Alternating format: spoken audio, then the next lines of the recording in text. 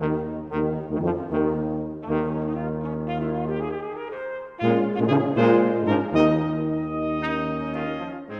to Expositional Excerpts. I'm your host, Matthew Pilch. I pastor Grace Fellowship Baptist Church in Port St. Lucie, Florida. Let's dive into the Word.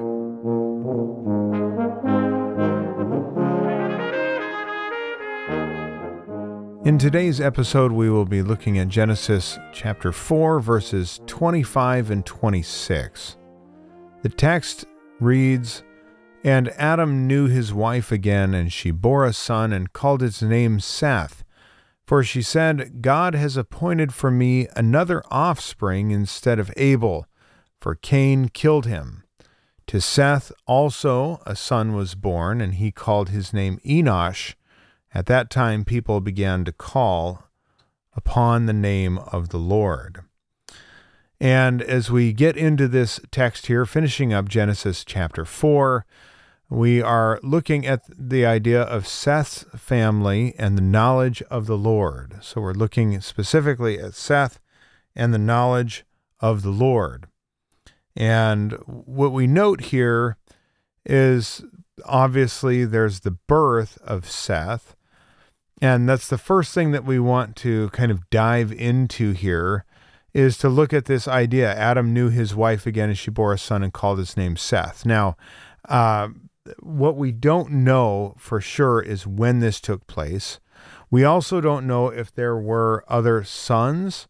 It seems it was indicative of the time of the murder of Abel, that there were other people because of, remember, Cain's commiseration, self-commiseration, where he's only looking out for himself here. He thought other people would try and murder him. Well, what other people are there? They're all going to be his brothers and sisters. Is it just going to be the girls? It's hard to say. But regardless, it seems that a lot of time had passed to get them to the point where these incidents took place, or this incident took place, and now we have this happening. It's probably not decades later, not hundreds of years. I mean, they go on to have children for hundreds of years. But now Moses, remember, he's the one who has written the book of Genesis. He is now going to switch from following Cain and his wicked line, which we already noted before, which ends the seventh from Adam with Lamech, and the seventh from Adam, not through Cain, but through Seth, is going to be Enoch, as we'll see later in Genesis chapter 5, who walks with God, and then God takes him. So a very, very different, contrasting line. So now Moses goes back to Seth's line, and we're going to pick up a new line, I should say, and we're introduced to Seth. What we see in this is, again, the reiteration of marriage and the intimacy within marriage. We've seen this verb before. Adam knew his wife again, and she bore a son and called his name Seth. So we have this reiteration of marriage. He knew his wife, not just another woman, and there wouldn't be any other woman. And she bore a son, and then she says this, she calls his name Seth, and she says, "For God has appointed for me another offspring instead of Abel." And as we begin to follow this line through, what we notice is that Eve has, come to terms with their punishment for their sin. And instead of hardening her heart as Cain did when he was confronted with his sin, she is now back to a proper place of understanding. And we've already seen this earlier in the chapter. She said that she was able to get a child with the help of the Lord at the beginning of the chapter. And she recognizes this again. God has appointed for me another offspring. One of the things that teaches us, just by observation, is that God brings forth life even after creation. So while he's not, in the sense, creating ex nihilo out of nothing, it is his hand at work within creation that brings forth life. And Eve is able to recognize that with the birth of each of her children. She recognizes that God's hand is in it. And even we get indication of this in the Psalms. Psalm 139, for instance, is going to go into depth about that. That's a Psalm of David. And we see God's hand in the formation of our lives on this earth. And we would do well to remember as believers that God is involved. And just because he's not creating out of nothing, ex nihilo, he is still involved in the creation process of bringing human life into this world. And so that's important. And we also notice here that God is able to heal the wounded and the crushed in spirit. And she says this, she says, God has appointed for me another offspring instead of Abel, for Cain killed him. So we note the mother's remorse here. And while it's not just dripping with emotion necessarily, one doesn't have to imagine too far to begin to come up with the sense of sorrow that she would have. I mean, you just look at mothers today who have lost children or have been through something traumatic like that. It's very, very troubling. And so the fact that she mentions the killing of her other son, that's got to be hard. Well, one of the things that we have for us in the scripture, one of the promises we have, is that God is able to come near to those who are brokenhearted, and he saves those who are crushed in spirit. That's Psalm 34:18. And we see this played out. How does God come near to the brokenhearted and save those crushed in spirit? Well, it's not always going to be through the gift of life, but some of it's going to be through his promises. And I think that that's what she sees here. You know, God has appointed me another son. So it's not just in life, but the fact that God has made promises and she's trusting in those promises.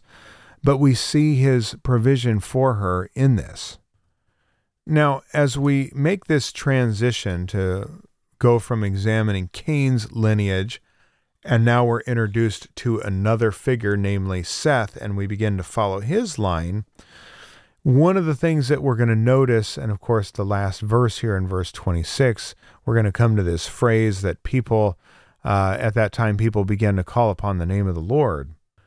Well, one of the things that we have to recognize is obviously this contrast between Cain's line and Seth's line. And while we know that Seth is going to end up producing some godly offspring, one of the things we have to note is that just because you're from the right lineage and right line doesn't guarantee that you're going to do that. But Alan Ross said this. He said, it can be said that instances of faith were more likely to be found in the family that led to Abraham, i.e., they're going to come from Seth's line. And what he's saying there is, while not everyone is going to be saved who comes from Seth's line, you're more likely to find somebody who's saved and calling on the name of the Lord from his line than you are from Cain's line.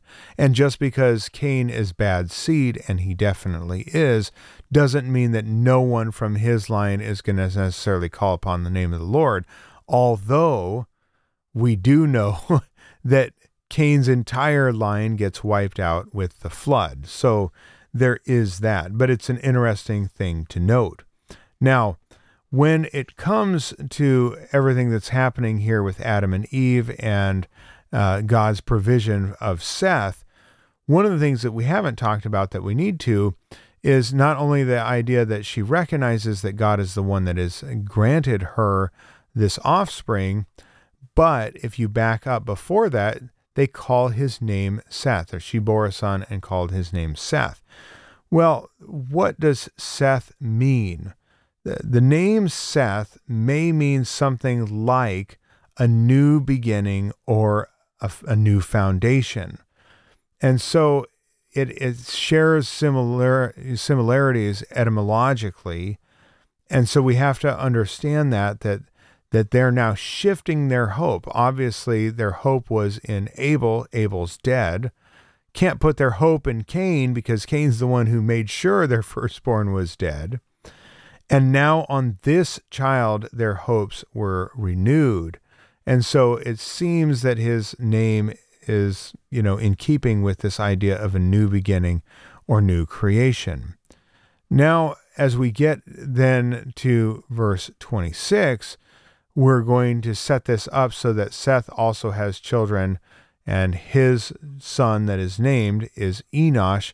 That's all we get. We don't get to go 3 or 4 generations removed like we did with Cain, although when we get to Genesis 5, we will follow that line all the way through to Noah. So that's where we're going to spend the time doing that.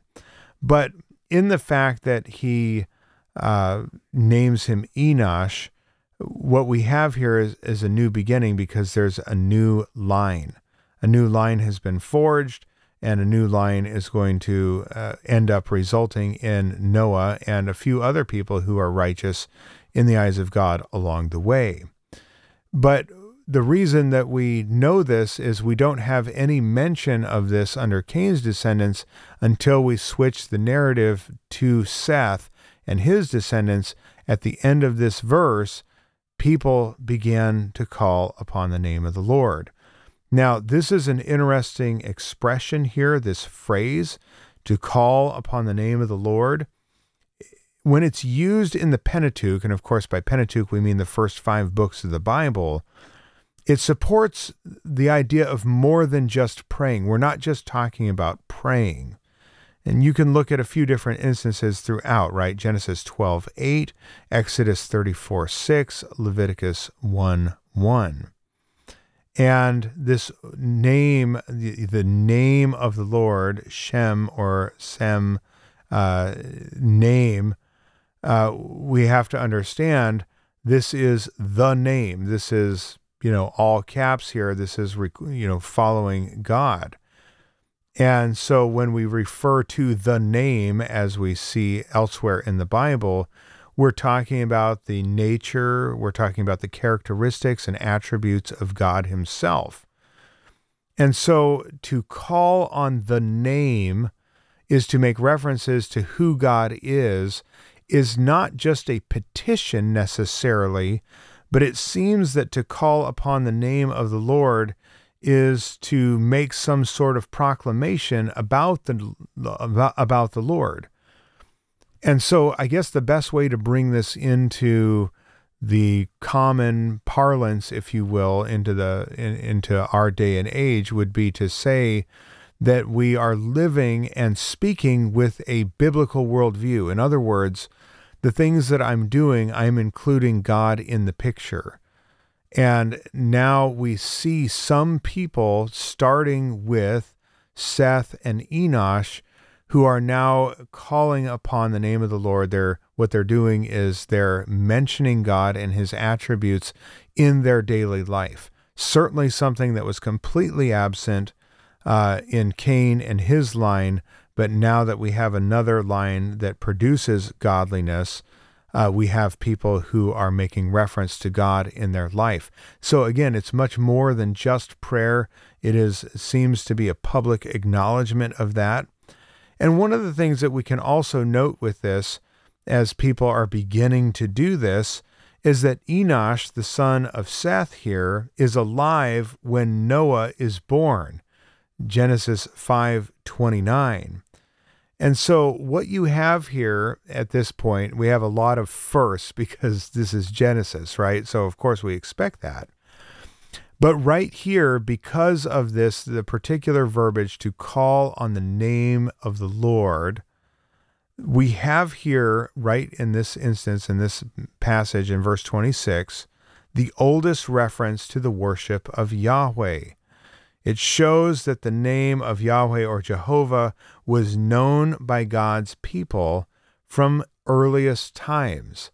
Now that is very fascinating because this long predates the law of Moses, and we see this long predates Abram, who's called out of Ur of the Chaldees. This goes all the way back.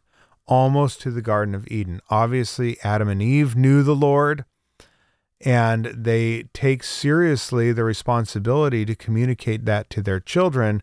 And while Cain was a big zero, nothing, if you will, in that he doesn't amount to anything, he's only known for his sin, by the time God replaces Abel with Seth, we now have the worship of Jehovah right here in the Bible, which is just absolutely fascinating. I think that that's worth thinking about, because it shows that it doesn't just begin with Abraham. It certainly doesn't begin with Moses and the Mosaic Law. God has been around from the very beginning, and his desire has always been for fellowship and that people would enter into that relationship with him. So, recapping all of this, we know that Cain's line is ultimately demolished in the flood. From Cain and his descendants, it does not appear that anyone sought the Lord. There could be exceptions, hard to say, but we do at least have some people beginning to call upon the name of the Lord here. Now, bringing this full circle with our discussion on civilization, which really encompasses a lot of chapter 4, especially at the end, we are left with the conclusion that what is important is not the advancement of society, right? As wonderful as those things are, and the forgers of instruments and the making of actual musical instruments and the working of the land and coming up with new things like that, those things are secondary. New scientific theories, cutting medical technology, cutting edge, right? Architectural advances, space exploration, all of those things. None of that actually matters. The thing that matters is how this chapter ends. And the chapter doesn't end with Cain and his godless progeny that come after him in the societies that they build. No, the thing that matters, and the way this chapter ends ultimately, is that whatever it is that you're born into, whatever line it is that you're born to, and whatever profession, the most important thing is that you call upon the name of the Lord, that you begin to adopt a worldview that includes God in everything, that you publicly acknowledge him, you speak about him, you think on his words when you rise up, when you walk in the way, and when you lay back down. And again, to quote scripture, those are the things that you need to be doing about that. That's the most important thing. The only thing that matters in society is whether or not men call upon the name of the Lord.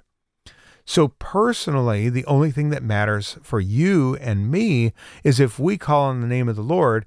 And if you're at the stage in life where you have children or maybe even grandchildren, whatever it is, the most important thing you can do for your children is to make sure that they know who God is and how to call upon his name, that they begin to incorporate the knowledge of him into their lives. That's the most important thing you could do. It's not teaching them a skill or a trade or any of those things. It is teaching them the Word of God, reading it to them, praying with them, living out a godly life in your own example before anybody who looks on, before your spouse, before your children, before all of them, because that is the most important thing. So what a glorious note this chapter ends on. It's a note of encouragement. It's a note of exhortation for us, practically speaking, as Christians today. We need to follow in this same example. And let's make sure that we keep our priorities where they should be, and that's on the Lord. We'll pick it up starting in chapter 5 in our next episode. This has been another podcast of Expositional Excerpts with Pastor Matthew Pilch. If you'd like more information, please visit our church website at gfbc.net.